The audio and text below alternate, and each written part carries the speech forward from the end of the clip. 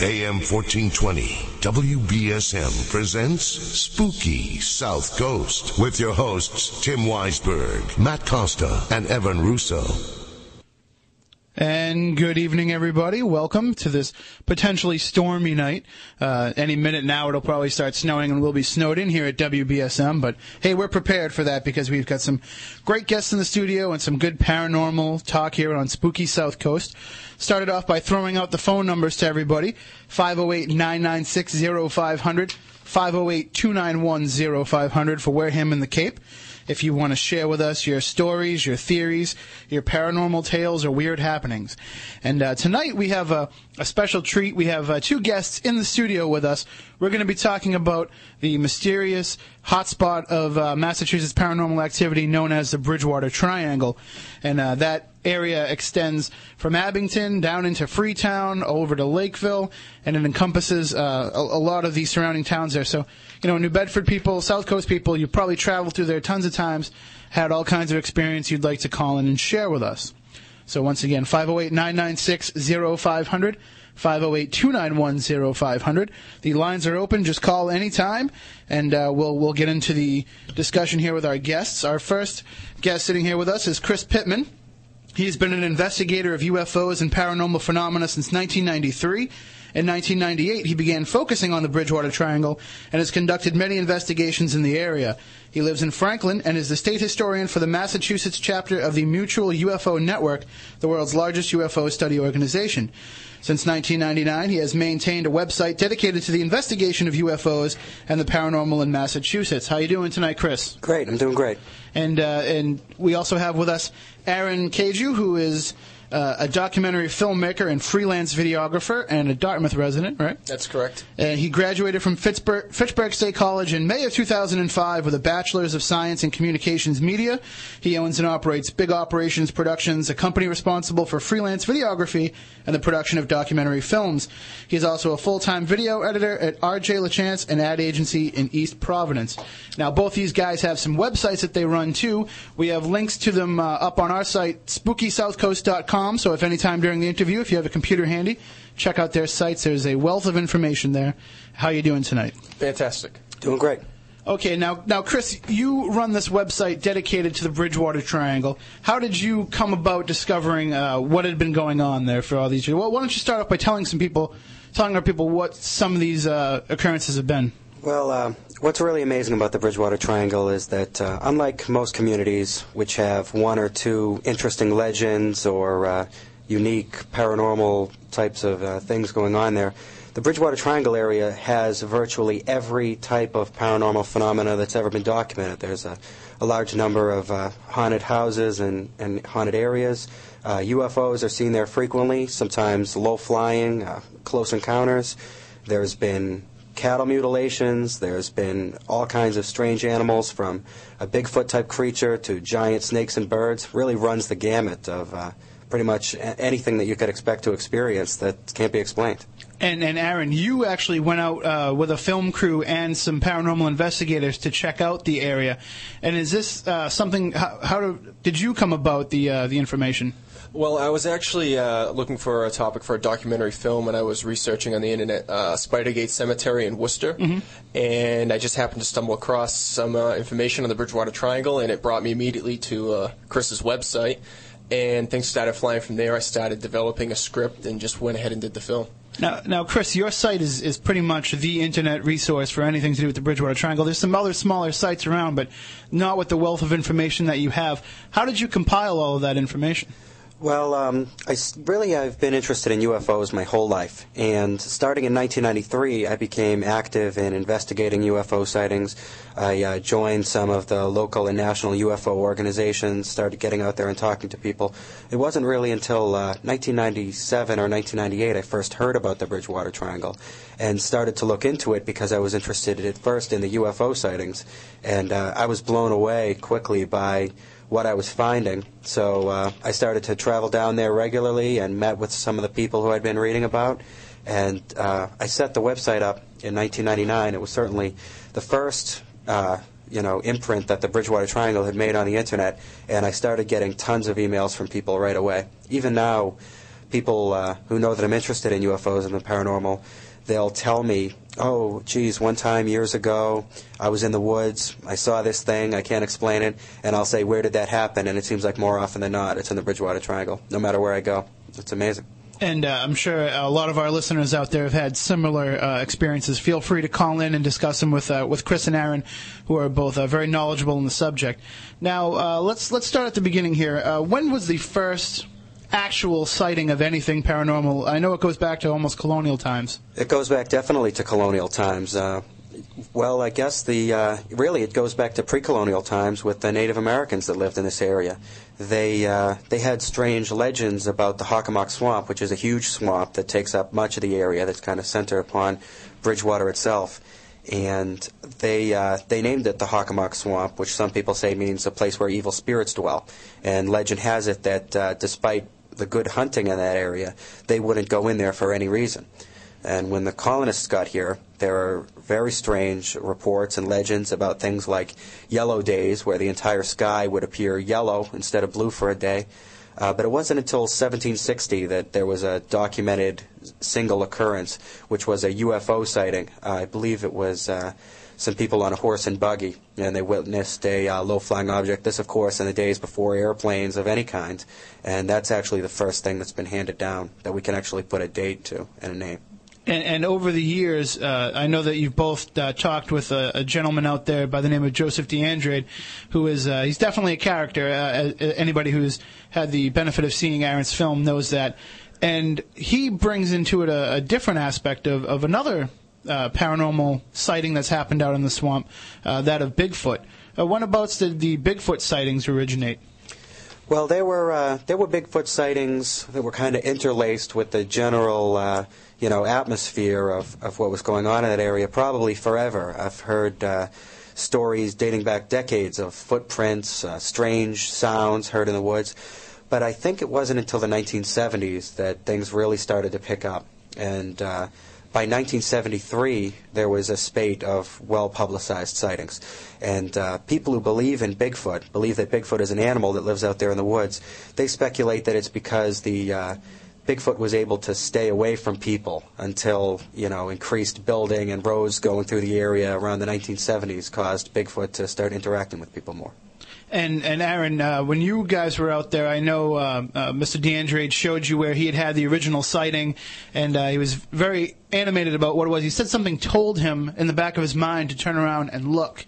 And it seems like in that area, it almost lends itself to that type of a feeling where, you think that there's something lurking around the corner. Is that the type of feeling that you get when you're out there? Well, I went with him to the pond that he said he saw Bigfoot. It's actually not too far from his house. It's called Claybanks 1, and there's another pond next to it called Claybanks 2.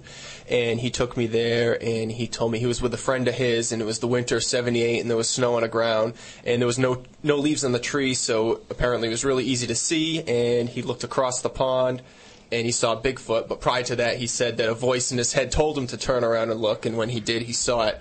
And when he took me into the woods there, I wouldn't say there was a feeling of being watched or anything like that, or any kind of a supernatural feeling, but I could definitely see, it's kind of a remote pond deep in the woods, and I could definitely see someone seeing something there. Now let's talk about some of the other stories people have told over the years. Chris, you're probably a little bit more into this stuff, but it seems like almost like you said, any type of paranormal activity that can happen has happened there. From these mythical creatures of legend to even as Aaron's film touches upon, some demonic activity, some satanic activity, even some ritualistic murders. It's true. Really. It's pretty amazing that all that stuff happens in this one small area. Joe DeAndrade deserves a lot of credit for being the only person who was really on the ground doing investigations and writing down these reports for many years. The Bridgewater Triangle got its name from a paranormal investigator named Loren Coleman, who's a very prolific author about these types of things. He wrote about the area in 1978 in his book Mysterious America, and he touched upon the UFOs, upon the so-called Bigfoot creature, and even some of the unexplained murders. But after that, I don't think there was any serious investigation into the area and it was really Joseph DeAndrade, who was acting more as a folklorist than anything else, who wrote down a lot of what he was hearing. He advertised for years in bookstores, putting up flyers, and people would contact him. He'd write down their stories. So really, it's thanks to him that a lot of the things we're going to be talking about today were recorded, and that we can talk about them.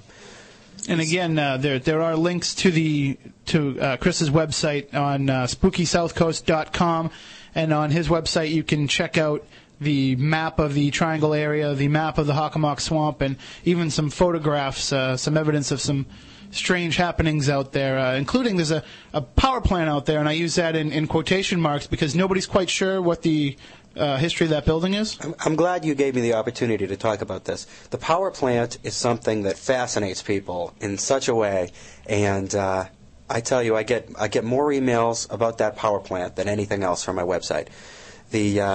I've never done any research to try to find out what that building was, and as far as I know, all the local people that I talk to, they refer to it as the power plant. It doesn't really look like a power plant on the inside.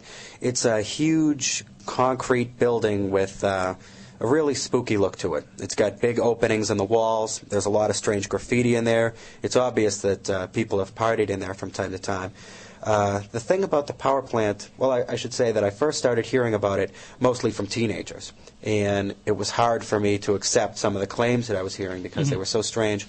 After I started going there, I began to be a little bit more receptive to the idea that there was something going on there. It did have a strange feel to it, and the grim landscape of kind of a brushy, scrubby waste that surrounds this building, I guess it could lend itself to these type of stories. Now, the power plant today, the land in front of it is being used as a parking lot for tractor trailers.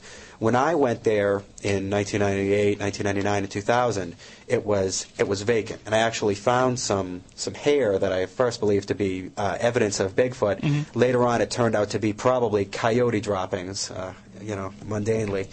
But now I don't think it's really possible for anybody to go there and conduct any kind of investigation. A lot of people see the pictures of the way it used to look on my website and want to go check it out for themselves, but it's been kind of developed, as a lot of stuff in the area has been. I'm not sure if the building itself is in use or not, but the land in front of it certainly is. Well, we try to put out a disclaimer, too, to those listening.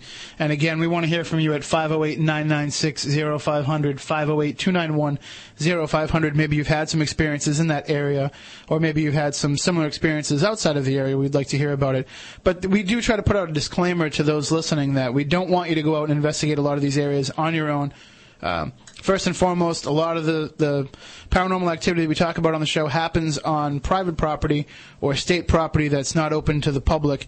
And also, there's a general problem of you could go out there at night and get lost. Yeah. It could be lost in the woods for days and not find your way out. So, especially in the Hockomock Swamp on the Freetown State Forest, those two places especially, I could definitely see someone getting lost. I wouldn't go there at night. And a place, like the Bermuda Triangle is famous for being almost like a atmospheric and a climatic anomaly where there's all kinds of crazy things that happen in there where, compasses don't work properly and navigation equipment doesn't work properly. So if this is a similar type area, even just to the general sense of you can get yourself into the woods and, you're a swamp Yankee, you can get yourself out of it. But an area that has a paranormal center might disorient you enough that, you can't find your way out. Yeah, on a similar note, I would actually caution anybody against paranormal investigation really in general. What I've found in my experiences is that you can get so deeply into it that you find that things start to interact with you in a sense, and it can be very, very negative. So especially for young people out there, I'm fortunate, I feel fortunate that I didn't experience some of the negative things that some of my colleagues in this field have experienced. But it can be really scary, and it's not something that people should be getting involved with without reading a lot of books first. Well, part of the problem, too, is the popularity of television programs and even radio programs such as this gets into people's minds that, hey, I want to go out there and check it out for myself.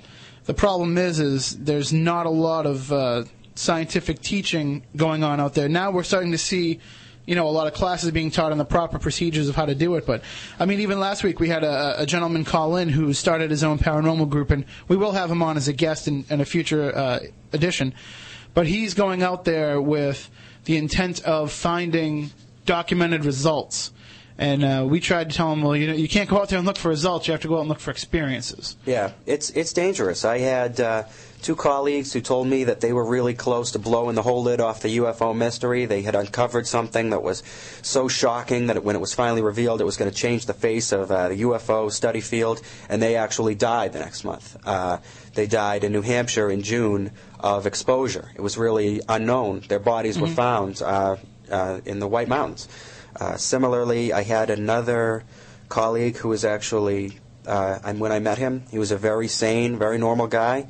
And studying this stuff, something happened to him, and he wound up being institutionalized. He believed at one point that government agents were getting into his car at night and emptying his ashtray. It was unbelievable. I mean, and that paranoia, I mean, it can affect your life across the board to the point where you can't even function in your normal day because you're so worried about Big Brother watching you. Now, Aaron, when you went out there to make this film and you told people, you actually went out and spent the night out there with Cape and Islands Paranormal Research Society, what did people say to you when you said you're going to go out and spend a night in the woods? Well, I think my mother was probably against it more than anybody else, and she thought I was crazy. And I was like, Mom, I'm going with a bunch of other people. This is going to be okay, and I'm going to be okay. I have my cell phone on me, even though there wasn't much service in the middle of the Hockomock Swamp. But my girlfriend was a little nervous for me, but she was pretty cool with it. But actually, I had a lot of support from a lot of other people who are supportive of my filmmaking and thought that it would be a good experience. And although we didn't see anything paranormal and we didn't really experience anything paranormal, it wasn't very, you did have a feeling that this was not a normal place to be, and there was always a feeling that there might be eyes watching you, and it was very, very dark in there, and it was pretty spooky. And as Chris said, he warns against people going out and investigating things like this. I mean, can you understand, having been out there and experienced it yourself, how this negative activity can occur? Even if you don't experience something, it's almost like there's the possibility or the fear can overtake you a bit. Well, definitely. And I mean, if someone is going to just go ahead and investigate something like this, just make sure if you're going to do it, go in a big group or go with a group of people that really know what they're doing, like the Cape and Islands Paranormal Research Society or someone like that who has the equipment and the experience that you're going to come out of there alive. All right, we're going to take a quick break right now, and when we come back on the other side, we'll get into some more of almost the storytelling aspects of what goes on in the Bridgewater Triangle, some of the strange phenomena people have experienced over the years. And again, we want to hear from you, 508-996-0500, 508-291-0500 for Wareham and the Cape. Maybe your grandmother is sitting there listening to the show with you even though she passed away a few years ago. Anything like that, hey, we want to hear about it. Give us a call. Be back in about 1 minute.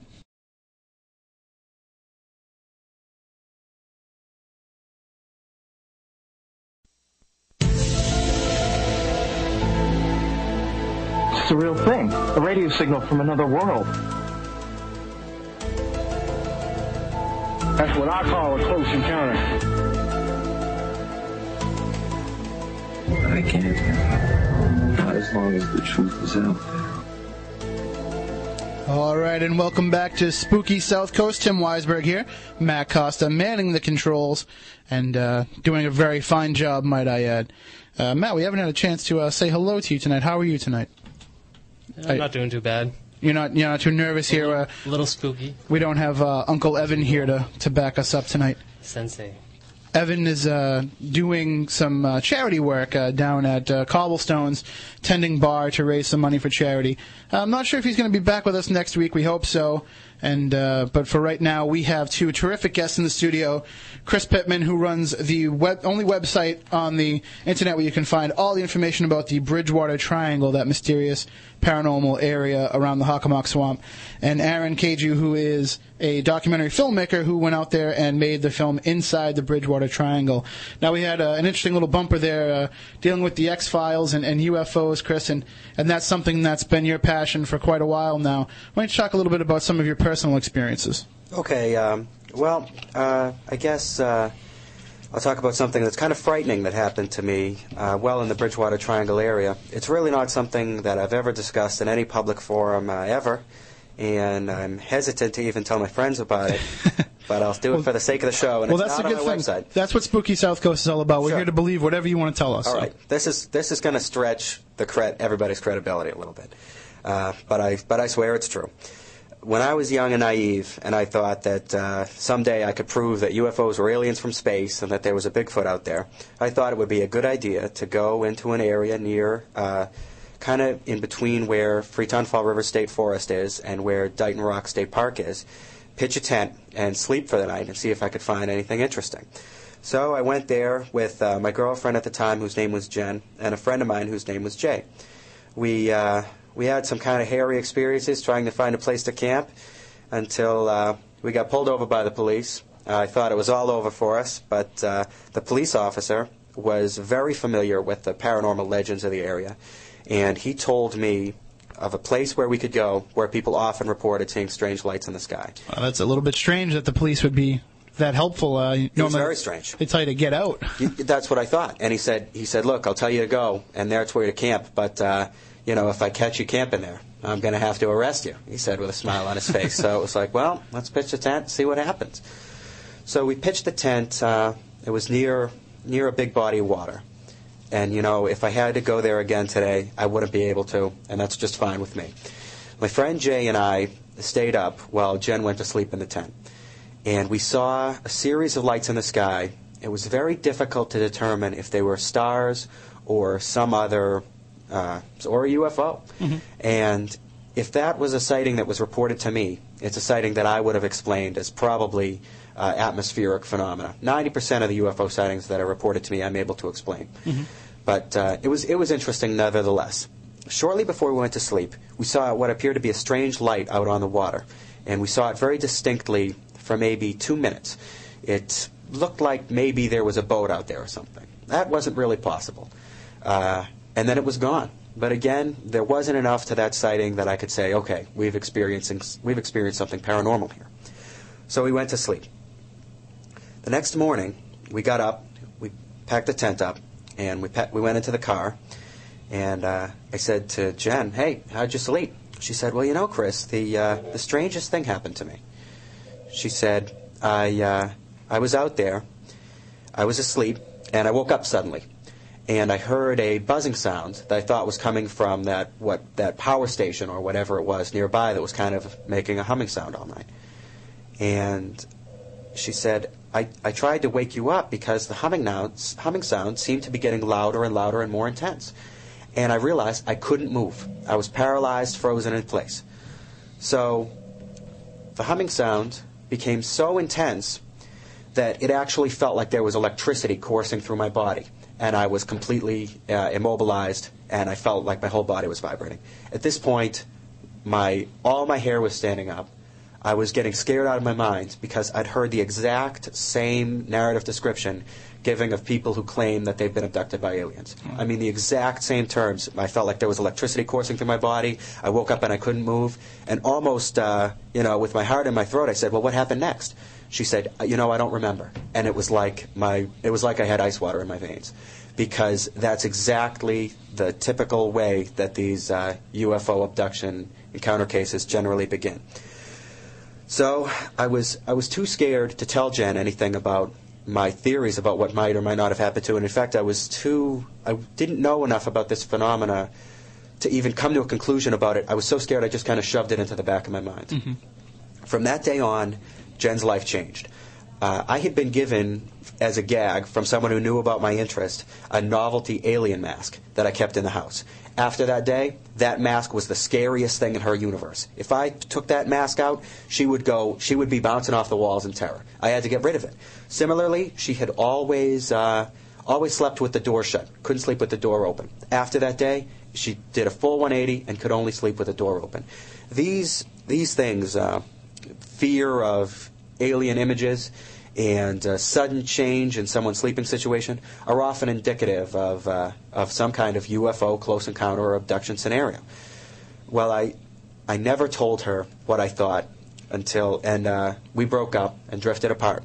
2 years later, out of nowhere, we started talking again. She got in touch with me, and we spent some time together, and I asked her if she ever had any dreams about the time that we spent on the Bridgewater Triangle area.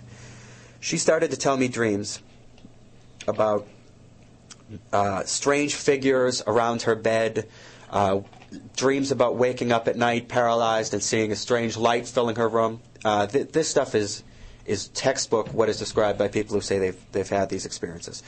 Now, I had, at this point, been conducting some hypnosis sessions myself, where I would, with the help of a trained hypnotherapist in every case, actually regress people with these experiences and try to get them to relive it, to get more information about it. Oftentimes their memories of these onboard UFO encounters are blocked. Now I know better than to try to hypnotize these people, but I was still learning that. What happened? Well, this is one of the experiences that I had that I really didn't like doing the hypnosis. I did the regression. It took about 10 minutes. At the end of the regression, I count back from 10 to 1. And when I get to number 1, the person is to begin reliving the experience. But when I hit number 1, about a second elapsed, and she sat bolt upright on the sofa, shouting the word no.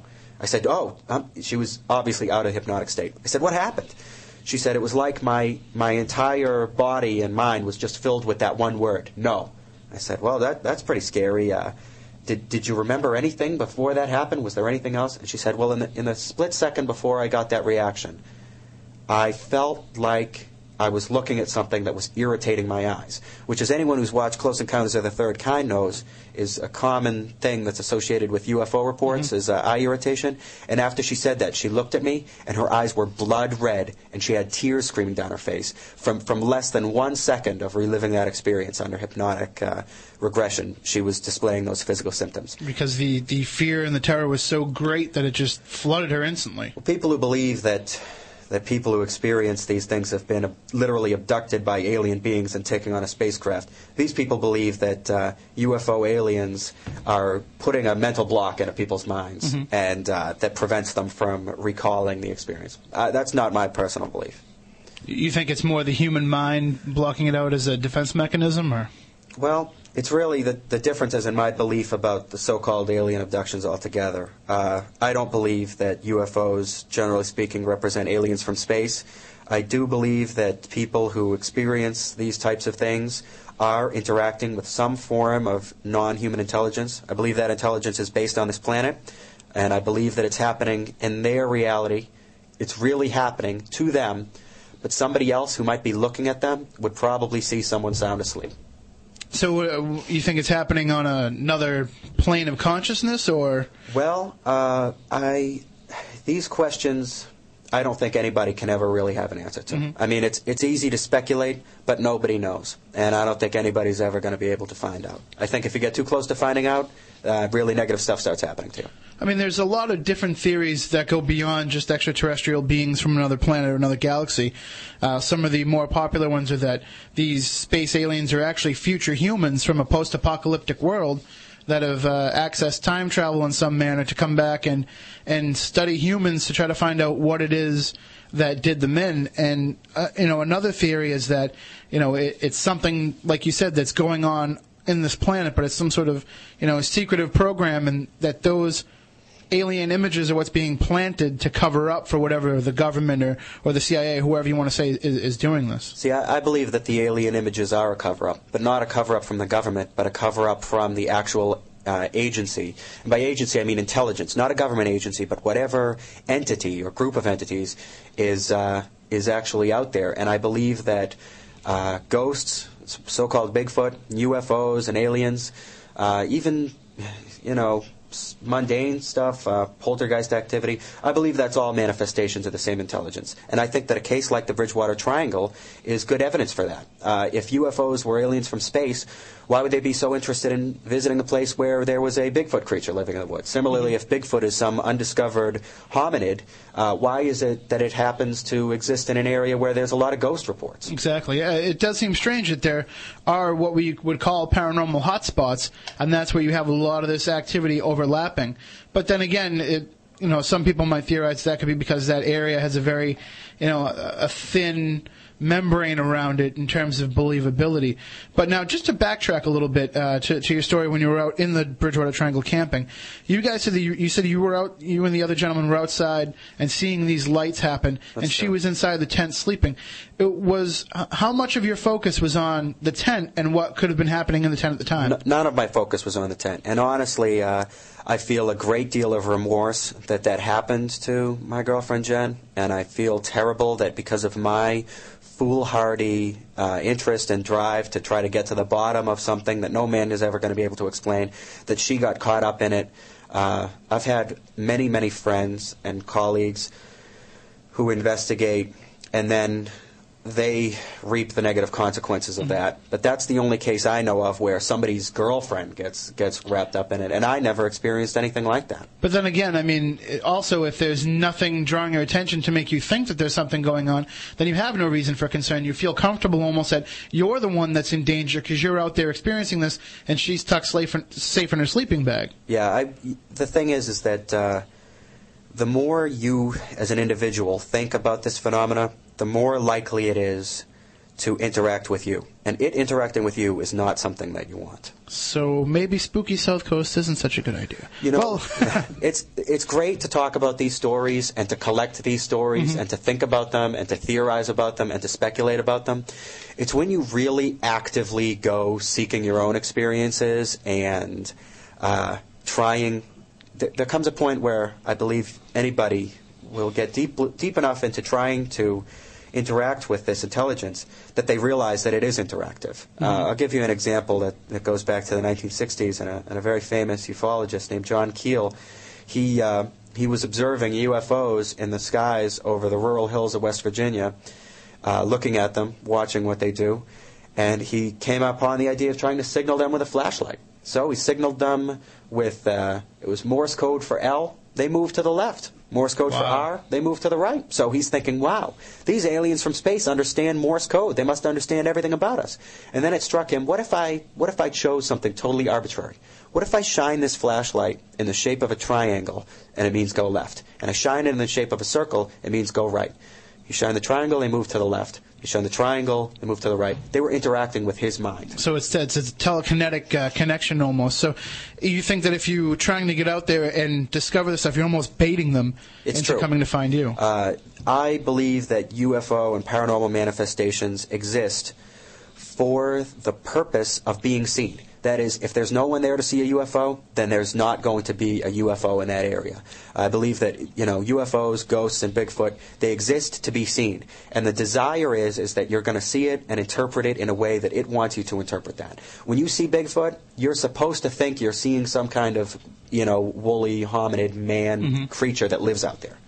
I mean, I can't tell you how many Bigfoot reports I've gotten from this area. I've gotten quite a few from the area of Lake, I think it's called Nippanicket, usually called Lake Nip in Bridgewater.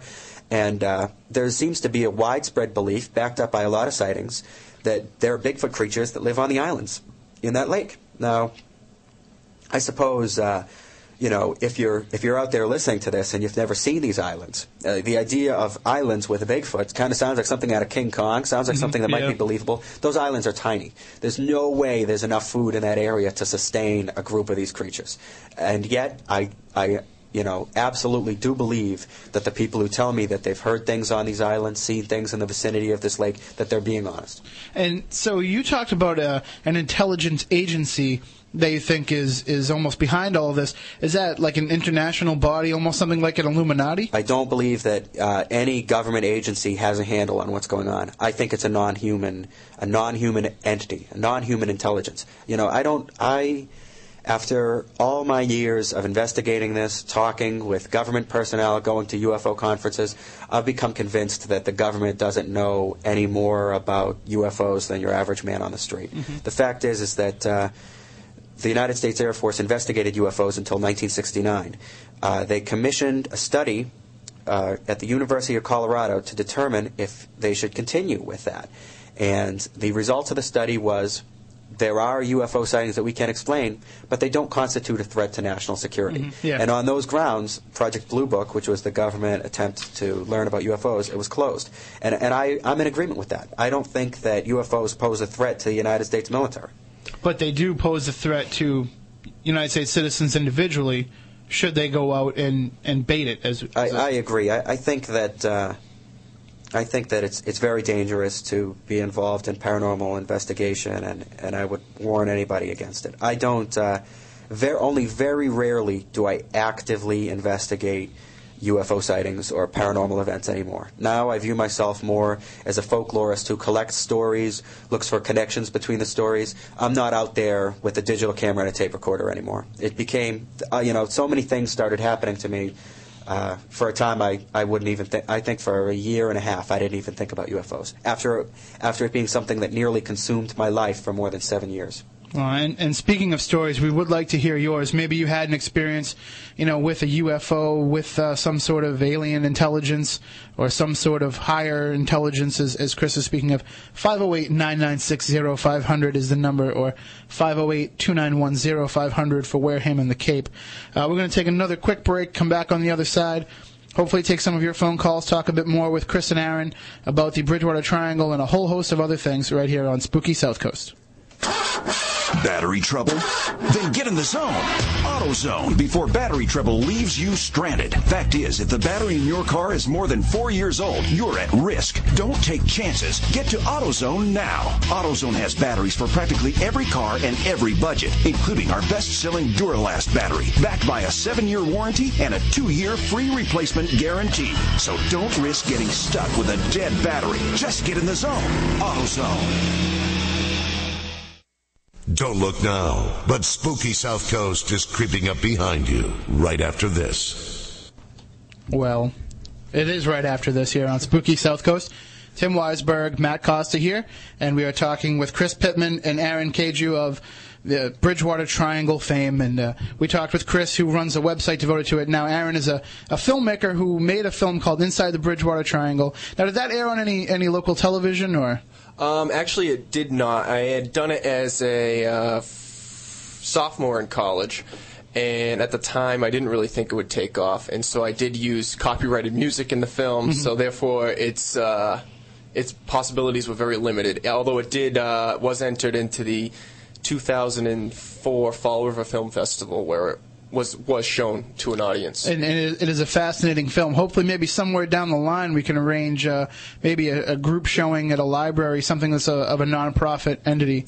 And it's actually a topic that I would not be opposed to revisiting with another documentary film now that I have more experience and I know more of the legalities involved in filmmaking, and I've improved as a filmmaker since that time. That was quite a while ago now.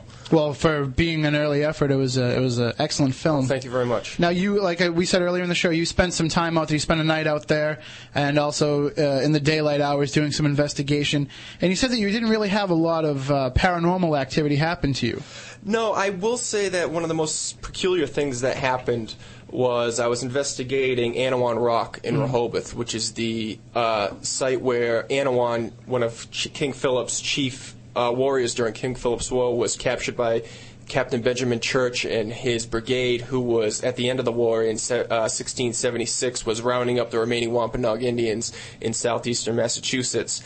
And that is where Anawan Rock is, where Anawan was captured by Benjamin Church, like I had mentioned. So I went there with my video camera and was going to attempt to talk to some of the locals who live next to there, after there's been reports of phantom fires burning and smoke and drums beating and that kind of thing. And so I went to the house that was closest to Anawan Rock, and basically Anawan Rock is in the backyard of this home. And a gentleman was out cutting his lawn, and I asked him, I said, could I ask you, I'm doing a documentary film on the Bridgewater Triangle, and Anawan Rock is included in the Bridgewater Triangle. Could I talk to you about some of the things you might have experienced living next to Anawan Rock? And he refused to say anything on record. And off the record, he said, oh, I smell smoke all the time. We hear drums beating. We hear this. We see that.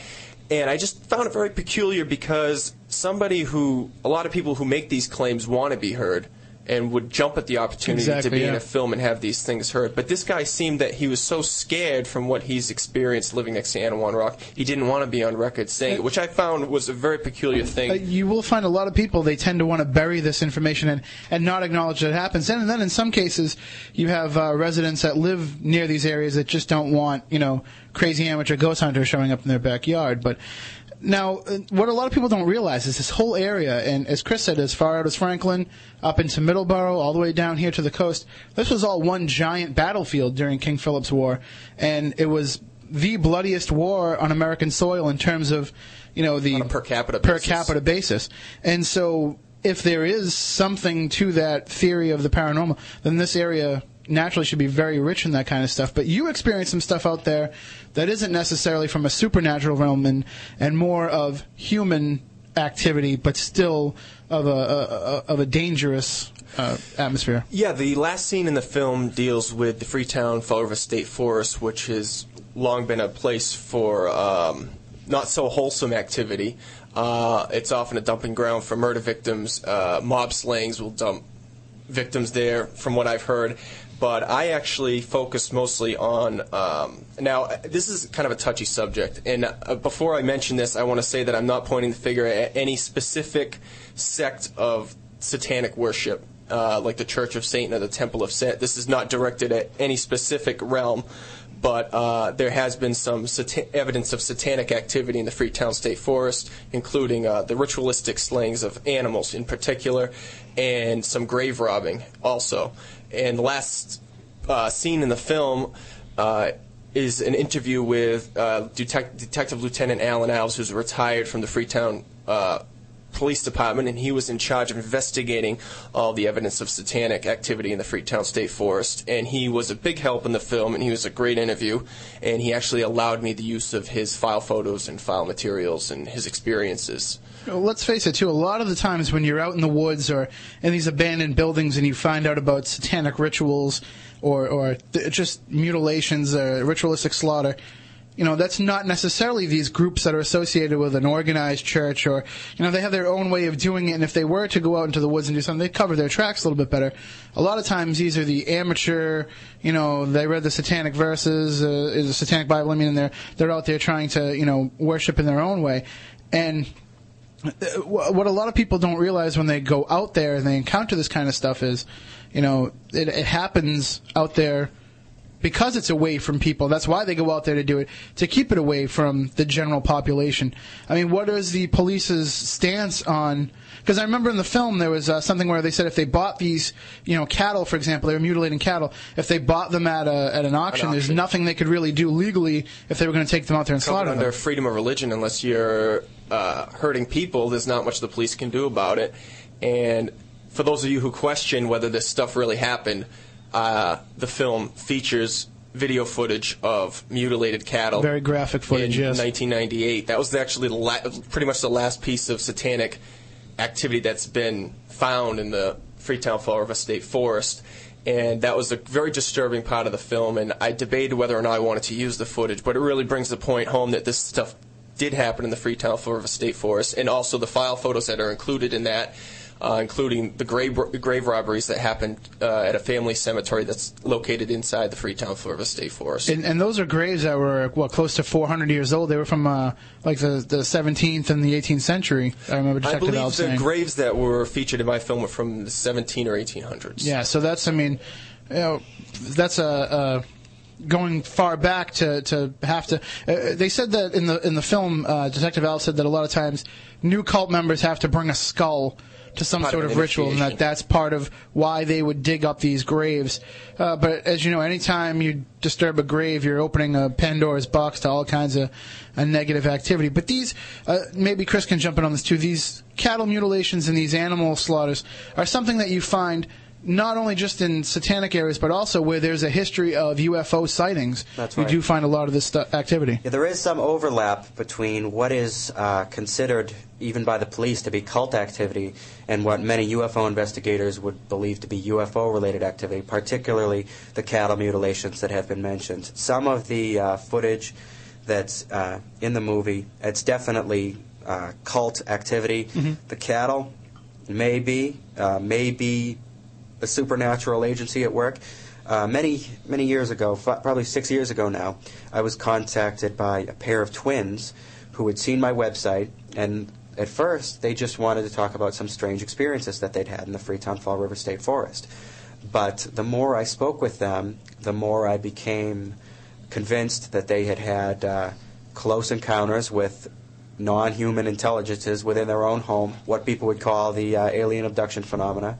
And it got to the point where we did do some hypnotic regression that had some really frightening results. But she believed, she actually, one worked with Detective Alves because she believed that these cult members were assailing her and her family at home. They had allegedly ruined a boat that they had vandalized some of their property, but more to the point, some of the behavior that she attributed to these so-called cult members was very paranormal in nature, that they could appear and disappear, that they'd be knocking on the door, she'd see them, they were all dressed in black, they looked like some kind of satanic cult members, she'd run outside to confront them face to face, and they were gone, and there was nobody there. So it's really unsolved. I don't believe anybody was ever arrested and been charged with any of the crimes that the cult was accused of committing. I'm convinced that there are bad people in this area who might consider themselves Satanists, who might call themselves Satanists and be behind some of this stuff. I think some of it definitely is probably paranormal in nature. And one question I have is it possible that some of these cults are linked to this intelligence agency you speak of? Is it possible that maybe they're not satanic worshippers in general, but maybe the reason why you see a lot of these, almost ritualistic slayings associated with it is because it's some sort of group that worships or works in conjunction with that intelligence? Well, I don't think that they are really working in conjunction with it, but I do think it's entirely possible that intelligence has a hand in what they're doing, that it's influencing them. When I first started studying the Bridgewater Triangle, I was contacted by a person who is a psychotherapist from this area, who has worked as a psychotherapist for decades in many parts of America, and had never seen the levels of misery, mental illness, just dejected, angry, potentially violent people that she worked with in the Bridgewater Triangle area. And that's something that ties in with the killings and the possible satanic activity. And I think that may well tie into the fact that paranormal activity seems to be so common in that area. And that's something that I've noticed even before I started. I mean, I've always been interested in the paranormal, but before I started heavily researching in preparation for the show, I've noticed that this area, the Bridgewater Triangle but even further beyond, there's a lot of what you speak of, the mental illness, the depression. It just seems like in this area there's a high, I mean, that could be, socioeconomic factors, that could be, there's a lot of old school immigrants from this area that, there's so many different factors, but this area, this whole South Coast and into the Bridgewater Triangle, seems to have that heavy, overburdening feeling. It's true. And, yeah, you brought up a good point there with not just the Bridgewater Triangle, but this whole area. I think that the Bridgewater Triangle, as it's been defined, is poorly defined. And I think it's a much larger area. I think that areas like the Hockomock Swamp, like the Freetown Fall River State Forest, and like Lake Nip and Bridgewater, these areas are the epicenters of an elevated area of activity that covers really this whole area we're in right now as well. Lakeville, Middleborough, huge, which is not really within the so-called Wareham. Triangle. Even there's a lot of history in Wareham. True, and I think that I think Loren Coleman, he coined the term Bridgewater Triangle because he was writing his book Mysterious America at a time when books about the Bermuda Triangle were on the bestseller list. And it begins with a B and it ends with a triangle. Yeah. It's catchy, but I think that I think that's a poor definition. But also at that point too, there might not have been this wide-ranging, because back then it wasn't really readily accepted to start talking about this stuff. You were considered, still one of those crackpot UFO people or crackpot ghost people. Now, as we've seen some of the more, I want to say, intriguing side and more unknown side of parapsychology, people are ready to accept that kind of thing more, so it's kind of expanded out as a result of that too. I mean, in 1973, people started reporting Bigfoot sightings in the area of the Hockomock Swamp. Police were called in to investigate, and 2 police officers parked in a cruiser saw a huge creature that was covered with hair. It went past their windshield, within the area illuminated by their spotlight, went around to the back of their vehicle, and actually picked up the back of their vehicle. Wow. And then, of course, it was in the Boston Globe. Police see giant bear, and there was a giant bear hunt that went on for a while. There are no bears here. No bear was ever captured. That encounter is actually featured in the National Bigfoot Casebook. I actually don't remember the name of the author of the book, which is kind of unprofessional. But, well, in these days, all you need to do is just Google it real quick, and you'll find everything you need. Yeah. Now, one thing that is definitely interesting about the Bridgewater Triangle is the fact that normal people that don't believe in it, that don't realize what's going on, have still reported these sightings. As you say, you get emails all the time, Thunderbirds and all things of that nature. We're coming up on the news break, but in the next hour we'll get into some of that stuff, some of this Native American folklore and how it's carried over into the Triangle. Again, we want to hear from you, 508-996-0500, 508-291-0500. Calls are lighting up right now. We are coming up on a break, but let's take this call real quick. Good evening, you're on... Oh, sorry about that. Good evening, you're on WBSM. How are you doing? Good, how are you? All right. Can we have your name and where you're calling from, please? I'm calling from Fairhaven. I'm actually calling to make a cancellation. Okay, sure. YMCA South Coast. Okay. Is going to be closed tomorrow. All branches? All branches. Okay. Wareham, New Bedford, and Florida. I think 3 big ones. All right. All right. We will make sure that we mention that a few more times before we go off the air at midnight. Thank you very much. Thank you. Bye. All right, so again, 508-996-0500, 508-291-0500 for Wareham and the Cape.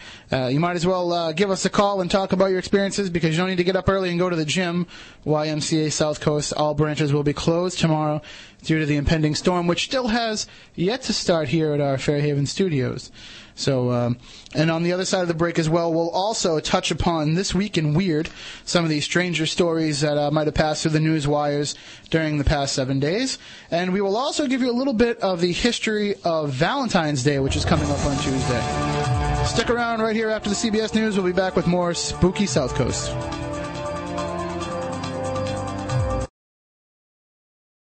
AM 1420, WBSM presents Spooky South Coast with your hosts Tim Weisberg, Matt Costa, and Evan Russo. And we're back here on Spooky South Coast. Hour number 2, still awaiting the massive nor'easter, blizzard, snow, total ice cap meltdown that's happening to us tonight. Still has yet to happen, so we'll stick around for the full second hour here and bring you more of Spooky South Coast.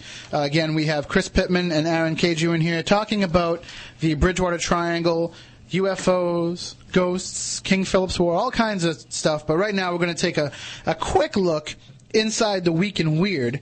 And while we're getting ready for that, let me remind you, call in with all of your stories, your theories, your questions for Aaron and Chris, your questions about anything remotely paranormal.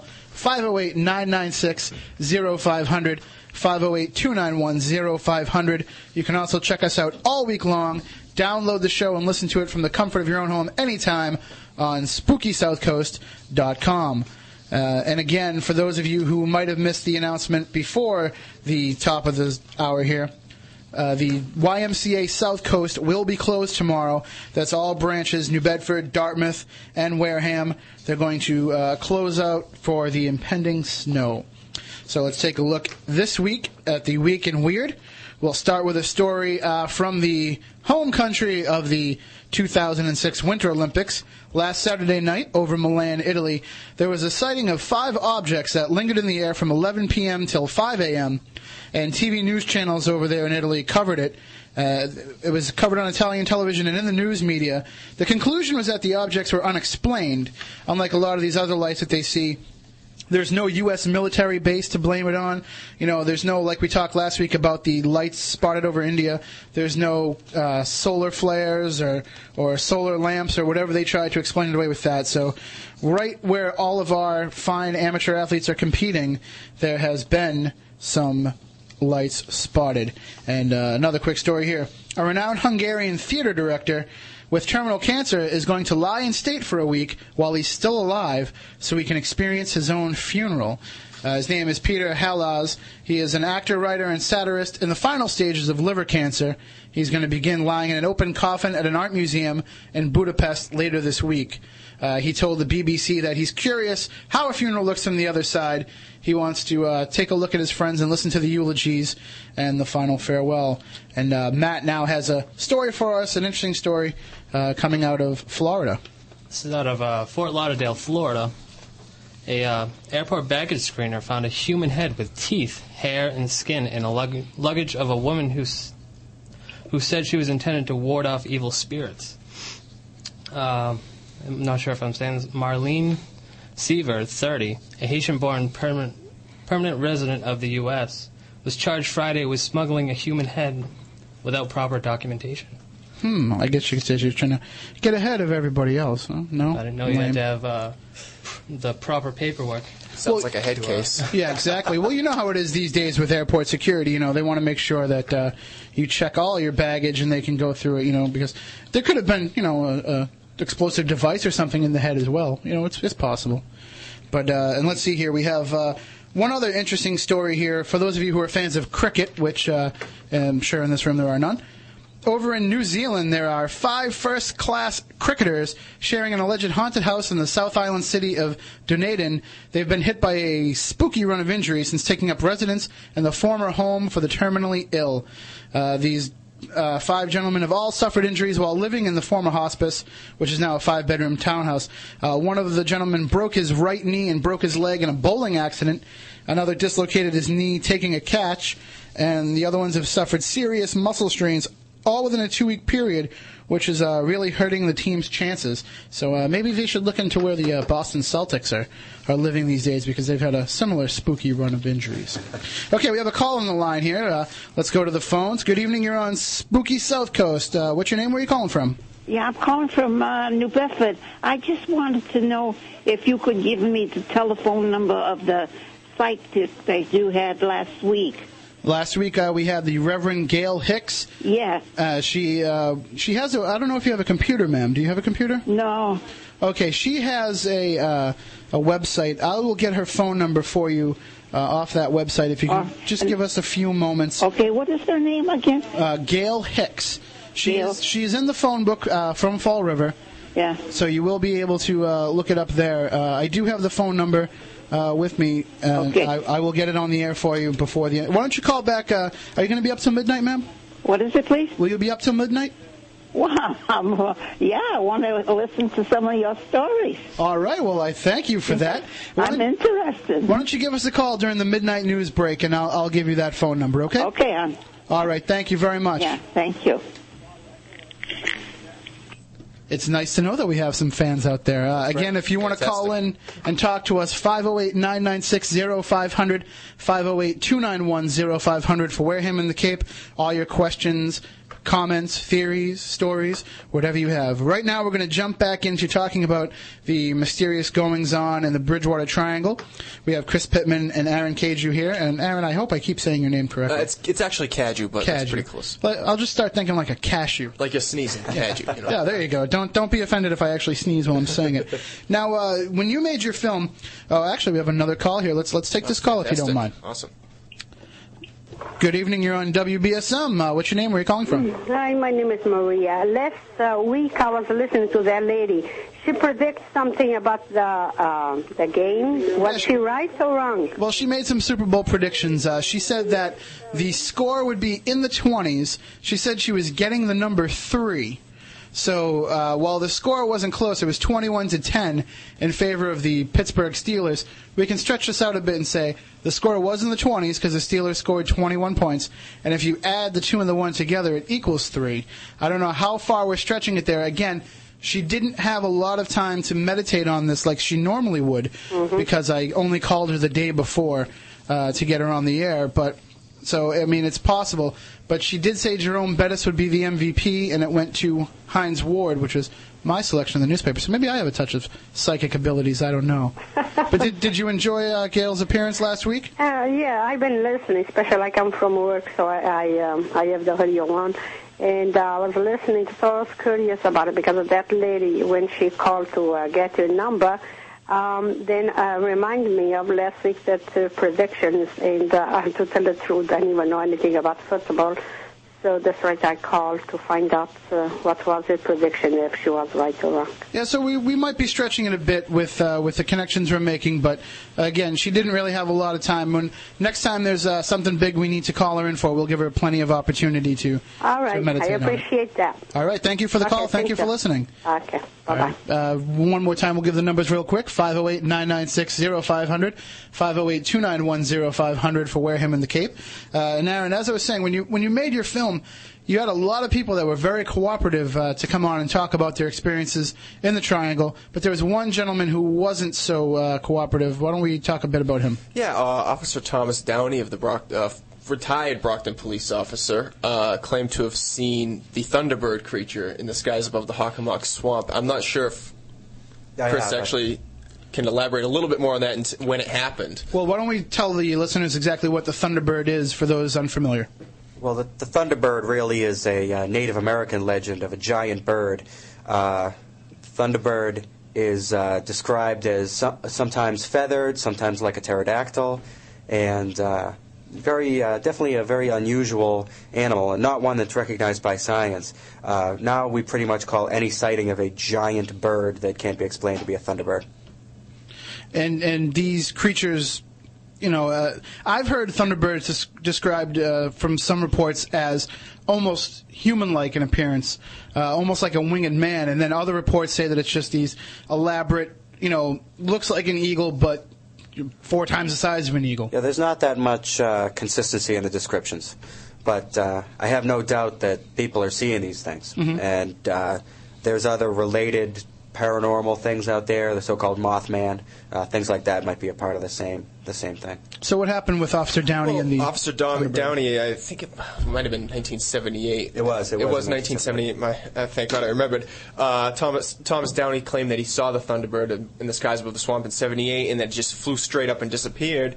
And he sticks by his story, and actually Fox 25 did a story on this a while back, a little featurette on the news, and he refused an interview with Fox 25 but claimed that he would stick by his story. And then I had contacted him. I contacted the Brockton police. They pointed me into his direction. He actually runs a gun shop, I believe, and I called his gun shop and asked him if he'd be willing to talk on film.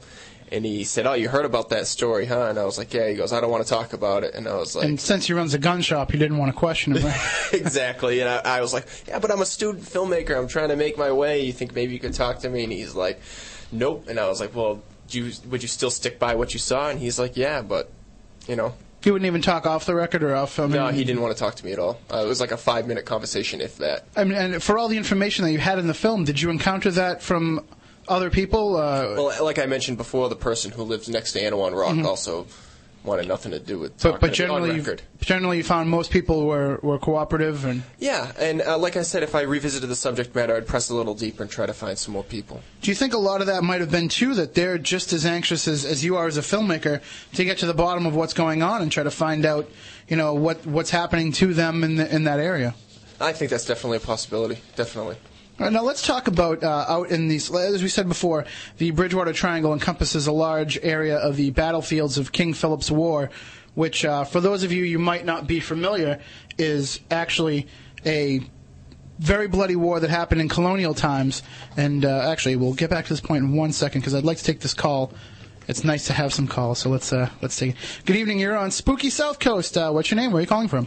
Yes, my name's Donna from Fairhaven. How you doing, Donna? I'm doing good. How about you? All right. Question I just wanted to ask you is, have you guys ever heard about the cemetery on Wolf Island Road in Mattapoisett? I have heard of it. There's a website that we are familiar with here called the Shadowlands.net. Oh, it might be .com. I don't know if they've moved servers yet, but they have a list of a lot of haunted places in Massachusetts, and they list that cemetery as one of them. What have you heard in terms of activity out there? Just strange lights. I think I saw on a website somewhere that there's like an image of people hanging, that people were hanged there at one time. That's the story I've heard. And I don't know, I just wondered why it was haunted. Like what happened there, was there some sort of battle there or whatever, but I've been there a couple times too. I really don't like going by there. Well, a lot of times these older cemeteries from colonial and post-colonial times, that would be... The common theory is that there was a lot of gallows outside of courthouses, but in reality there were a lot of gallows in cemeteries as well. Matt, I actually heard an urban legend about Wolf Island Road. I guess in the early or mid-'70s there was a two brothers that used to live around there, and that used to be a lover's lane type area.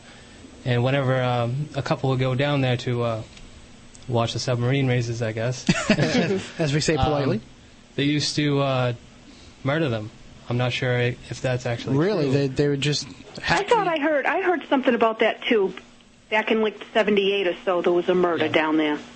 I mean, it's quite possible that there's, especially when you get to these old spooky back roads, and when you consider how long, there's been people in this area, there's a huge wealth of possibilities. But I mean, maybe some other people out there have had some experiences. They can give us a call, 508-996-0500, 508-291-0500. But in terms of personal experience, it's definitely high on our list of, in the warmer months, places that we plan on going out and just getting a better feel for ourselves. As Chris was saying, we're not really in the investigation business ourselves, but we want to try and do a little more research and find out the answer to these questions. So you said that you don't like being in that area, but you've never experienced anything in terms of like you've never seen these hanging bodies yourself, or? No, I never really saw anything. Just a very like I was being watched, and my husband got the same feeling too. And it's just I just don't like being around there. Well, what brings you to that area? I mean, is it somewhere where you go walking, or? Well, we would take in a drive. Sometimes we just take a drive around, and then we had stopped the car and just sat there, and then the atmosphere just changed, and it's felt like somebody was watching us, and it's just like a creepy feeling, like you don't want to be there, like whatever it was that was there didn't want us there. I'm not sure if I remember right from the Shadowlands site, but there is a cemetery around here where if you flash your headlights when you're at the cemetery, then the caretaker will come out and approach you. And I don't know if that's the same one or not, but I mean, maybe we can find out some more information for you. And I'll just say keep listening, and we'll see what we can find out.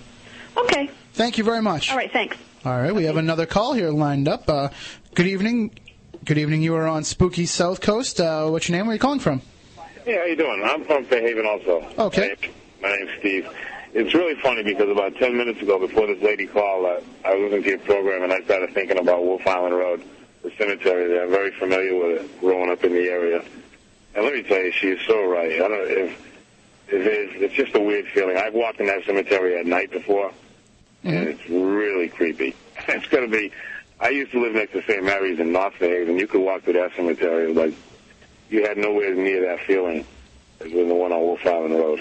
What is it that gives it that feeling? Is it the location? Is it just an ominous pressure feeling on you, a feeling of doom almost, or? It's just a strange feeling. It's like there's someone behind every tombstone. It's like you almost like see shadows, but you don't see them. It's really strange. I mean, I know exactly what that lady was saying because I've experienced it over there. It's a strange. I guess it's a strange place for a cemetery also, and it's surrounded on three sides by woods, and then the street in front. It's just a really creepy cemetery. If anybody ever wants to scare their wits out, go there like on Halloween night. Well, unfortunately, there's a lot of people that do just that, and that's where a lot of these stories come about from, our pranks and everything. Now, you don't get that kind of feeling around any other cemetery, or? No. Like I said, I lived right near the one in North Haven, and that's like a gorgeous cemetery. It's just beautiful in there. Nowhere near. You just get creeped out when you walk to that cemetery. I just figured I had to throw that in. It was funny before she even called, I was thinking about Wolf Island Road, the cemetery down there. There's definitely... And then she called and it blew my mind. I said, wow, I can't believe she just brought up that. Welcome to Spooky South Coast. That's what we do here. Hey, you guys got a good program. All right, well, thank you. Spread the word. All right, man. Yeah. Thanks. Have a good night. All right, yeah, there's a lot of cemeteries around here that have, similar type stories, and if you drive by some of these old cemeteries, see, when you go around Boston or Plymouth even, where they were these more highly populated areas, the cemeteries and the proper burial of the dead were, observed in the old traditions, but when you got out here and it was almost like a pioneering wilderness type area at times, a lot of these old graveyards are kind of just hodgepodge thrown around. They pop up in the strangest places. But getting back to those times, we were talking about the Bridgewater Triangle and King Philip's War. And out in that area, there are some geological areas that are of significance. The two main ones I would say are Dighton Rock and Dighton Rock State Park and Profile Rock in Freetown. Chris talks about both of those sites on his website. I do, and I've visited both of them more than once. And that's, something that's special about the so-called Bridgewater Triangle area is that it has some of these ancient, what are called lithic sites, meaning sites made of stone. That's another thing that I've been very interested in. And Profile Rock, it's amazing. Yeah, it is. It's really something. I know everyone's probably familiar with the Man in the Mountain in New Hampshire that's not there anymore. This is like, twice as impressive. It's something that you see relatively close up. It looks like a profile. It looks very strikingly like a Native American profile, and there are some interesting stone formations around the base of this profile that there are little niches and alcoves that are almost certainly naturally occurring, but certainly look like they're well suited for habitation and probably were occupied by Native Americans long ago. It's hard to believe that something like Profile Rock happened by accident. Mm-hmm. If you go to the observation area that they have set up there and look at Profile Rock, it's absolutely phenomenal, and I would suggest that everybody in southeastern Massachusetts should take a drive by there on Bullock Road in Freetown and go to Profile Rock. But to accent what you're saying, when you say it's hard to believe it happened by accident, it is a natural rock formation. Yes, it is. But it happened, you think, for a purpose? I definitely think so. It's too perfect. I mean, it looks 2 or 3 times as much like a face than really looks like a face. And it has the full, almost like the full headdress aspect to the head as well. And now, a lot of these Native Americans use that site as a worshiping area or something to that degree. I remember from the film. What exactly went on there that we know of? Well, I think that it's difficult to know exactly what went on because there is so little history of the early native people who lived in this area before the settlers came. I think that people think that it was a vision quest site, which is something that's very common in Native American lithic sites. Basically, the idea of a vision quest site is that it's something that a young Native American might travel to, possibly from a long distance and almost certainly on foot, and in the hopes of encountering some kind of not a supernatural, but a spiritual vision. Yeah, exactly. And oftentimes stone cairns, big piles of stones, are left behind by these travelers after decades of people visiting this as a spirit quest site. Now, we talk about King Philip's War, and what a lot of people who aren't versed in the history might not realize, King Philip was actually a Native American. He was the son of Massasoit, and he was the heir to the Wampanoag Empire. And he lived, I think, on Mount Hope in Rhode Island. Bristol. And so to have come out, and there's a lot of worshiping areas they had in this region because their empire was so great. That when the quote-unquote white man, the colonists, moved in and he started chipping away at that, naturally they had to fight back. So we're stepping into their area and into things that we don't understand. And like you said, we've buried a lot of that history because we don't understand it. And it's been so poorly researched. I got a message from someone years ago who said that they had remembered decades ago living in an area of Lakeville that was dotted with what they call to be Indian caves. So I drove out to this area, and I actually met some of the locals and talked to them about it. This was an area of Lakeville where the houses were very small. A lot of the people that I spoke with were elderly and had probably been living there for decades. Mm-hmm. And they said that the Indian caves had been there as long as they could recall. After only a short time in the woods, I was surrounded by stone cairns, balance stones, piles of white quartz, which is rare to find grouped together like that, and was certainly put there by Native Americans. I mean, the woods were just filled with these very interesting features. The white quartz itself has a spiritual and almost a supernatural connection. And there's a lot of these caves out in Middleborough, too, in the area known as Rock Village. And a lot of the Rock Village name can be derivative of the same type of stuff that you're talking about. It's true. Actually, if I could just make a quick point on King Philip's War, because actually I am in the process of a long-term documentary on the subject, and anybody out there who might want to be a part of the project, feel free to contact me through the Spooky South Coast website, link to my page. I would love to hear from you. But just as a quick note on that, I think King Philip's War is probably one of the most important things that ever happened in American history, and it's so neglected in the school systems, especially around here. For something that local to be that neglected in the school systems is an absolute travesty. Well, do you know why it's neglected? Unfortunately, it's because... It's a black mark. Exactly, because granted, some of us are native to this area. We are descendants of the Native Americans. But basically, it's just a matter of us being, quote-unquote, the white man in general, coming in here and just slaughtering the Indians and taking over. And it's not something that, has been promoted as, hey, the great American dream, manifest destiny is the term we use to cover up with the fact that we basically committed genocide to take over the land. This is an example of that. I mean, there's a place in South Kingston, Rhode Island called the Great Swamp, and that was the biggest battle of the war, and over 600 Narragansett and Wampanoag men, women, and children were slaughtered in the swamp. And at that time, with their population already decimated by smallpox, it's just the percentages are astronomical, and it's a travesty. The stamps of that are still on the land down there. You can go to Smith's Castle, which is a big building, not really a castle, but a very large homestead that was actually destroyed following the Great Swamp fight. And some of the settlers who were wounded in that fight and made their way back to Smith's Castle are buried there. I mean, this is something where you can go to where these things happen. There's a monument there. Yeah,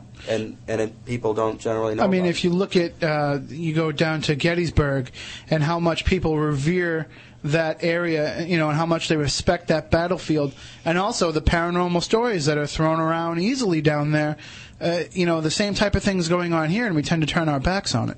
It's unfortunate, and like I said, it's totally neglected by the school systems. All across Massachusetts and New England, and it shouldn't be. Well, when the documentary film is completed, we will use what little power we have here for 2 hours on Saturday nights to get the word out there and to get that documentary shown. All right, we're going to take a quick break right now. We'll be back in about a minute. We want your phone calls, 508-996-0500, 508-291-0500. Anything you want to talk about paranormal, right here on Spooky South Coast.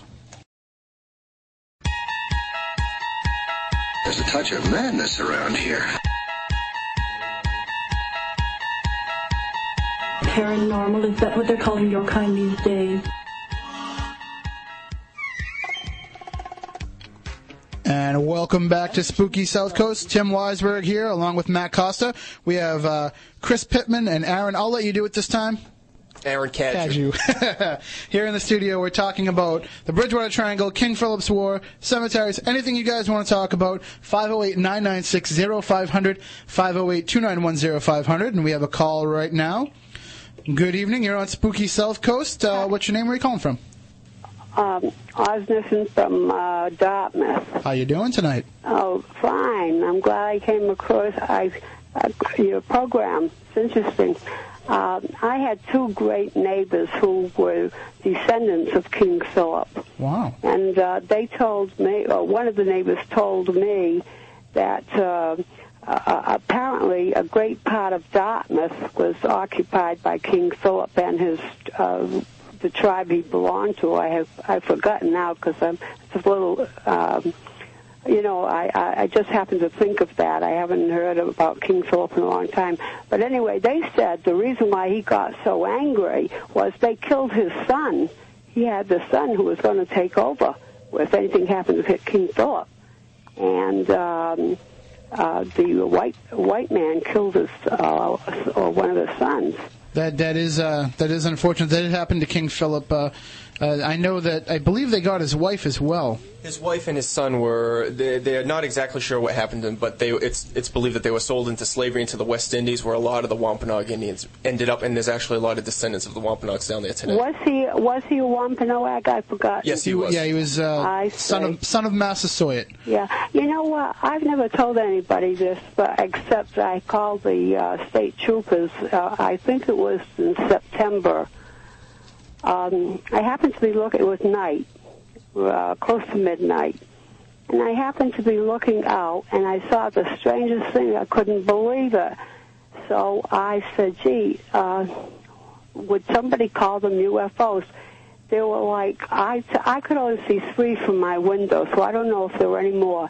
It must have been quite a distance from my house, but they were very large, like an oval shape, and it seemed like if you were to draw it, it would be maybe about 8 inches thick. Think of 8 inches and quite a large oval by maybe 24 inches. And they were swirling around, and it was yellow. yellowish color, and the center you could see the sky.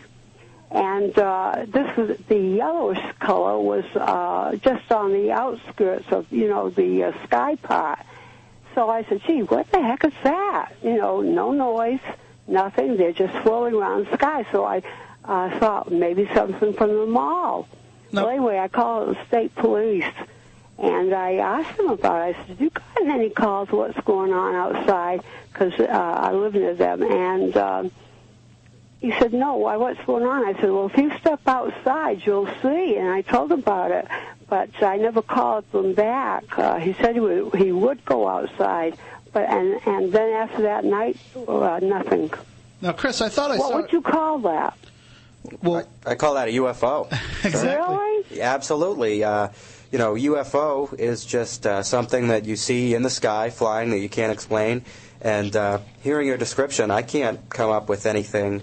As a UFO investigator, I'm trained to try to identify things in the sky. A lot of people see the planet Venus or different types of aircraft and think that they might be seeing a UFO, but we're able to identify that. Based on your description, I can't imagine what that could have been other than something identified. No, these look like if you were to draw several lines in a novo, like I say, like maybe from where I was sitting, 8 inches thick, and it was a yellowish color. But in the center, you could see the sky. There were no stars around any of it, but you could see, and they were going around. Like, I could only see 3 from my window. However, there may have been more facing south. But this was towards west and northwest. But I did call the state police up because I never seen anything like that. And even when this is rather late, and even when the mall has all its lights on and everything, it has never made any, marks in the sky like that. Now, were these high in the sky or low in the sky near the horizon? What was that? Were they high up in the sky or were they nearer to the horizon? No, they were nearer to the houses. Oh, I see. That's what caught my eye, and they were swirling around, just swirling around, but in their own space. Each one was in its own space, just going round and round. But I noticed I watched it quite a while, and they were oval, like I say, and I told you the color and I'm just, if you can picture, like, it may have been more than 8 inches, but I'm just trying to put it in perspective of what I saw, Sure. Well, but the way, and it wasn't a solid. It was like broken up, like you would draw, like take ribbons and string, wrap it around several times, the outside part, Mm-hmm. And so there would be spaces in there. But it was definitely yellow, or yellowish, maybe a little lighter than real yellow. And in the center was the sky. It was the strangest thing. I had never seen anything like that. That's really amazing, and that's a type of UFO sighting that investigators classify as a nocturnal light sighting. Basically, when a witness sees lights in the night sky. And they've explained it like that? Well, I mean, there's a categorization system that UFO investigators use to try to define different types of sightings, but... Well, I kept staring at it because that's what I thought of, and I said, gee, if I told anybody, you're the first you people are the first ones I've ever told. Well, thanks so much for calling in. That is what we are here for, ma'am. Okay, then. All right, thank you very much. Now, Chris, not to put you on the spot about the wealth of information that's on your website. We're actually scouring the databases right now, but I thought I'd read somewhere on there around the 1999-2000 there was some sightings of a UFO in Dartmouth previously. It's true. There have been a number of sightings in Dartmouth over the years. Part of my research has been trying to generate a list of all reported UFO sightings in Massachusetts prior to 1970, and in that time period there were dozens of sightings from Dartmouth. There were sightings from Dartmouth, I think off the top of my head, going back to 1908. And I almost wonder if I don't know how familiar you are with Dartmouth, but Colonel Green's mansion is out on the waterfront there, and they have this this giant dish that was, if I'd heard the story correctly, Hetty Green had purchased that she built for her son, one of the first privately owned radio stations in the country, because it was his hobby.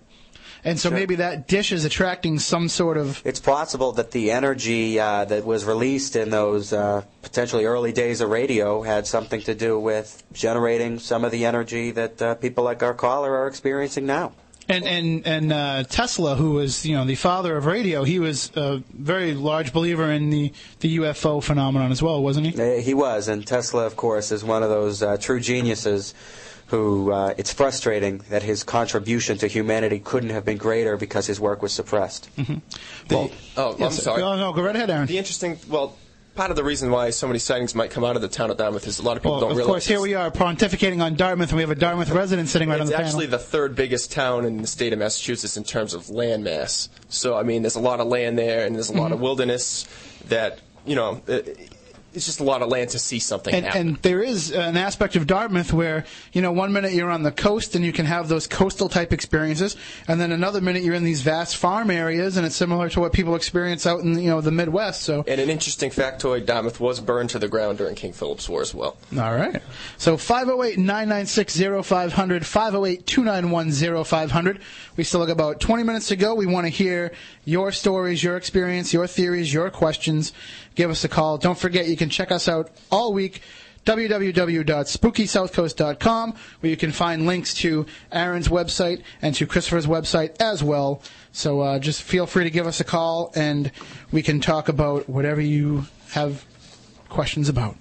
One thing I just want to touch upon real quick, since we're heading into the Valentine holiday, a lot of people are unfamiliar with the story of Valentine's Day and how it came about.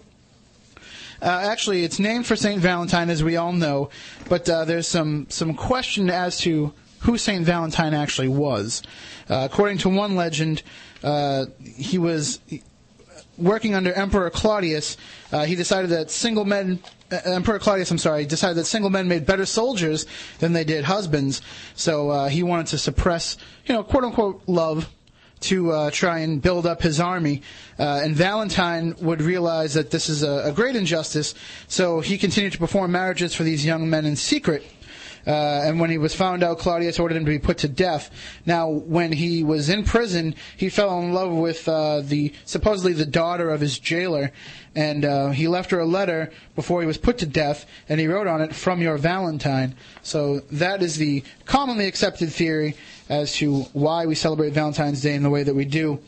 But there are some other theories as well out there, and if you have heard anything different and you'd like to comment on that, you can also give us a call, 508-996-0500, 508-291-0500 from Wareham in the Cape. It is snowing out now, by the way. Oh, here we go. It's starting up. I was telling Aaron during the news break that it seemed like there was a vortex of wind building up out front, and whenever we started talking about something maybe we shouldn't have been, it would come dangerously close to the window, and then as soon as we started talking about more mundane topics, it would blow away. So it's like a cyclone.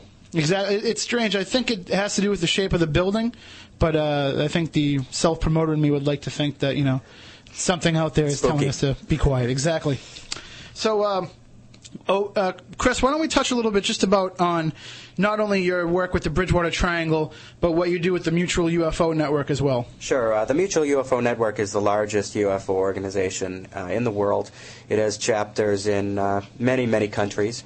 And in America, it has a chapter in every state. I'm a member of the Massachusetts state chapter. Some of our members are among the only people in the country who actually actively go out into the field and investigate UFO sightings. And that's mostly what Mutual UFO Network is all about. Going out, talking to witnesses, investigating and trying to explain their sightings. And those that are unexplained are then put into a database, and they try to use that database to determine where UFOs are coming from. Now, when you get a report such as the woman who called us up a few minutes ago, how do you go about determining if it's a legitimate claim or if it's easily explainable? Well, we have a series of forms. There's a Form 1. It's the most basic form. We give it to the witness and conduct a really preliminary interview. A lot of times people who aren't credible, who are maybe trying to make a hoax report, that can be weeded out very early on. There's certain patterns and things that people might say. The caller who called in earlier, she is the type of person who I would rate as being very credible. Very unlikely that is something that didn't happen. I believe her story. When someone calls and says, well, a UFO landed in my lawn and I want to go to the Today Show, when they're crazy about publicity, they're convinced they saw an alien from space, this is someone who might not be so credible. Usually when you pull up to their house, interview them, and they have a table outside where they're selling T-shirts that say, Sure. I met the UFO, I met the aliens, and things of that nature. Now, do you also contact local authorities? We do. Sometimes the private citizens will call the authorities, and the authorities will say, we'll look into it. And in that woman's case, she said they didn't get back to her. She didn't check up. That's right. It might have been something that technically she's not supposed to know about. It might have made it onto the police log. We would call, try to find an exact date. We might call local airports, try to get radar records from that time, see if there was any kind of thing that was tracked on radar that we could look at. We'd also call local airports, see if there were any blimps in the area. Every time the hood blimp comes around, we get UFO sightings. So. And the problem is a lot of people, when they see these things, they won't go through the trouble of calling the police or the state police or the army or anything, because they think that they're just going to get dismissed and blown off.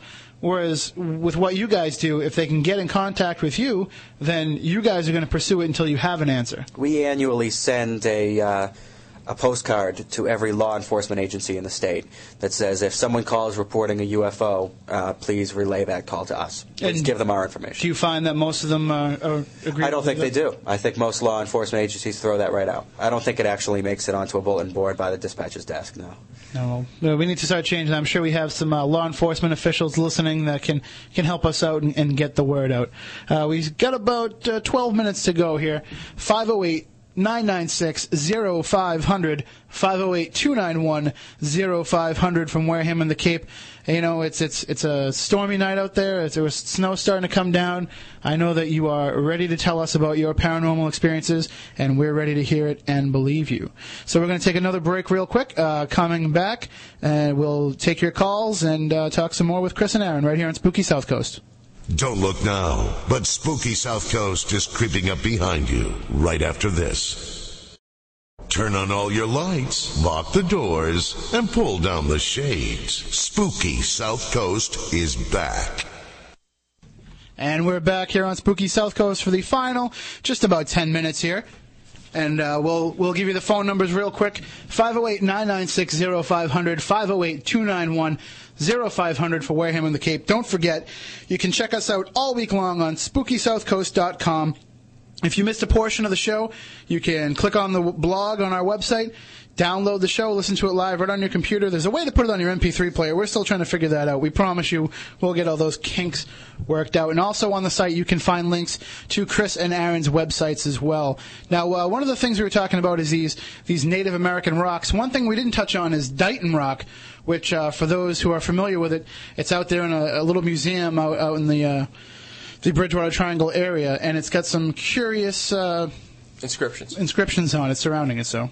And it's really fascinating. It's a very large rock, and it has a flat surface shaped kind of like a trapezoid. This surface is absolutely covered with petroglyphs that are incised into the stone. There are what appear to be runic characters or letters, figures. Some of them are humanoid figures. There's a thing that looks like a bird, and there's also some modern graffiti on there. But it's never been explained who put those symbols there. Whether it was Native Americans, some people have postulated that it was Portuguese explorers or Phoenicians or Vikings is another popular one. And there's nothing else like that really around. There was a stone with some runic symbols that was found in Bourne, that's in a museum in Bourne now. But really, that this rock with all these symbols exists almost in a vacuum with nothing else around it, with nothing that really ties directly into it, that it stands alone the way it does. Oh, I'm sorry. No, I was just going to say it's amazing to me. It was actually plucked out of the Taunton River, too. It was not on land. It was actually in the water. I was going to say it's possible that it didn't originate in that spot. But now, when you have a lot of these inscriptions on things, people instantly relate it to the pyramids and to the Egyptian hieroglyphs. And also, I believe, either the Incas or the Mayas had similar... and they tell almost a story of these visitors from somewhere else, these things coming down from the sky. But with the Dighton Rock, it's not really that that intricate. We can't decipher that much, right? You can't. Nobody knows what the symbols on the rock mean, and there are thousands of symbols. And for hundreds of years, people have drawn the inscriptions on that rock, and every time they draw it, the drawing looks totally different. And is that because of the surface of the rock? It is. The symbols are without a doubt there, but the surface of the rock is irregular. Sometimes it can be tough to determine whether something that might be a faint line is carving that may be weathered and wasn't carved very deep, or whether it's a naturally occurring mark on the stone. And also, being in the water, it's subject to erosion and other things like that. Get out there and see it, though, everybody. And now is there? It's in that building. Is it open 24 hours, or there's certain hours? Or it's seasonal. I believe the season starts in May. There's a phone number you can call, and if you go to the building, the phone number's right there, and someone will come open it up for you if you ask. Excellent, excellent. Now, Chris, we were talking during the break, and you said that you get some very interesting emails from people that have these experiences, and you had some you wanted to share with us. Sure. I'd like to actually read verbatim one email that I got, because I think it's really typical of all the emails that I get, in that it's totally bizarre, and it can't be explained, and it's believable to me. And I've never heard anything like it before. And so many times I get emails from the so-called Bridgewater Triangle that it can't be fit into anything else that I can understand. So okay. I'll just read this. 19 years ago this fall, I was still living at home in East Bridgewater and was dating a guy from West Bridgewater. I'll call him Joe. One night we went out parking, and he suggested we go to the Nip, which is the lake that I alluded to earlier. Mm-hmm. We were in my car that night. I was driving a 70s model Mustang. We parked in the parking lot where people put their boats in during the summer. While we were sitting there, looking out at the water, we could see, directly across from us, on the other side of the lake, what appeared to be a huge bonfire with a large group of people dancing around it. Joe laughed and told me that when he was in high school, he and his buddies used to party over there, and that there must be a huge party going on. He suggested we go check it out. We drove down 104 and turned down a side road that went around to the opposite bank from where we had been. The road was treacherous, not really suitable for a Mustang, but I was young and stupid, and the ground was cold, so at least it wasn't muddy. It took us maybe 10 minutes to get from the parking lot to the empty sandy beach area where we'd seen the bonfire. When we arrived, there was nobody there. Not only was there nobody there, but there was no sign that anyone had been there at any recent time. We sat there for a few minutes, got out, and walked along the shore, trying to see if we could see flames reflecting off the water, knowing that if we weren't in the right spot, we were at least pretty close. We saw nothing. Well, nothing except some sort of strange thing in the water watching us. The only way I can describe the thing is a snake-like neck sticking up out of the water with a huge single eye on the end of it. That was enough for us. We got in the car and drove back the way we came and back to the parking lot on the other side. And there again was the bonfire we'd seen before. And I swear it was in the exact spot where we had been. Joe later told me one time when he was in high school, he and a friend had driven out to that same sandy beach area with some beer and sat there for hours drinking away. When they'd finished a beer, they'd tossed the empty out the window. They both fell asleep, and when they woke up the following morning and got out of the car to go to the bathroom, they said there was no sign of their empties, nor of any footprints on the sand from whoever had collected them.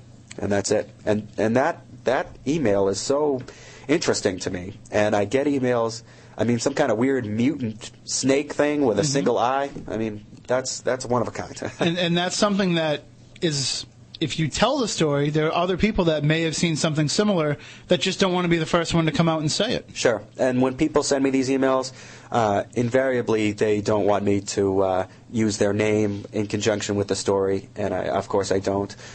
People don't want to be viewed as crazy when they tell these stories, but I get a lot of emails about Lake Nip, and I get a lot of emails about the Phantom Fire. Really ties into what we were talking about with Anawan Rock earlier and some of the Native American legends. And you say that people don't want to be viewed as crazy, but I think as we find out more and more about the subject of the paranormal or whatever you want to call it, it's almost crazy to shut out any kind of possibility of it.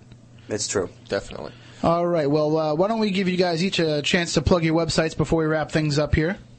Okay, my website is the Massachusetts UFO Resource Site. It has kind of a difficult-to-remember address. It's members.aol.com/Socorro64, which is spelled SOCCORRO64.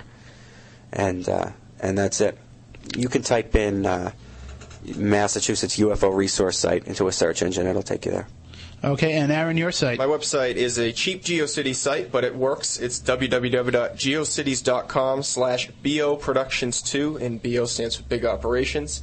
And if you are interested in seeing inside the Bridgewater Triangle, though the film is not for sale, feel free to contact me, and we can arrange for you to see it. And also, if you have any information on King Philip's War and would like to be a part of that project, contact me as well. Okay, and once again, there are links to both of their websites on www.spookysouthcoast.com. We won't be taking that information down. That information will stay up for quite a long time, as long as we have the bandwidth and the space to do so. Remember, you can contact us via email all week long. The email is on the website. It's also tim@spookysouthcoast.com or matt@spookysouthcoast.com. If you don't feel comfortable telling your story, you can just email it to us. Also, don't forget you can download the show right off the website each week, so you can find out what we're all about in case you miss part of the show, and get ready to give us all your calls, your stories, your theories. Next week when we come back. Still waiting to find out about next week's guest, but as soon as we do, we will put it on the blog. Thank you, everybody. Thanks for Matt behind the boards. Thanks to Aaron and Chris, and to everybody that called in. We'll see you next week here on Spooky South Coast.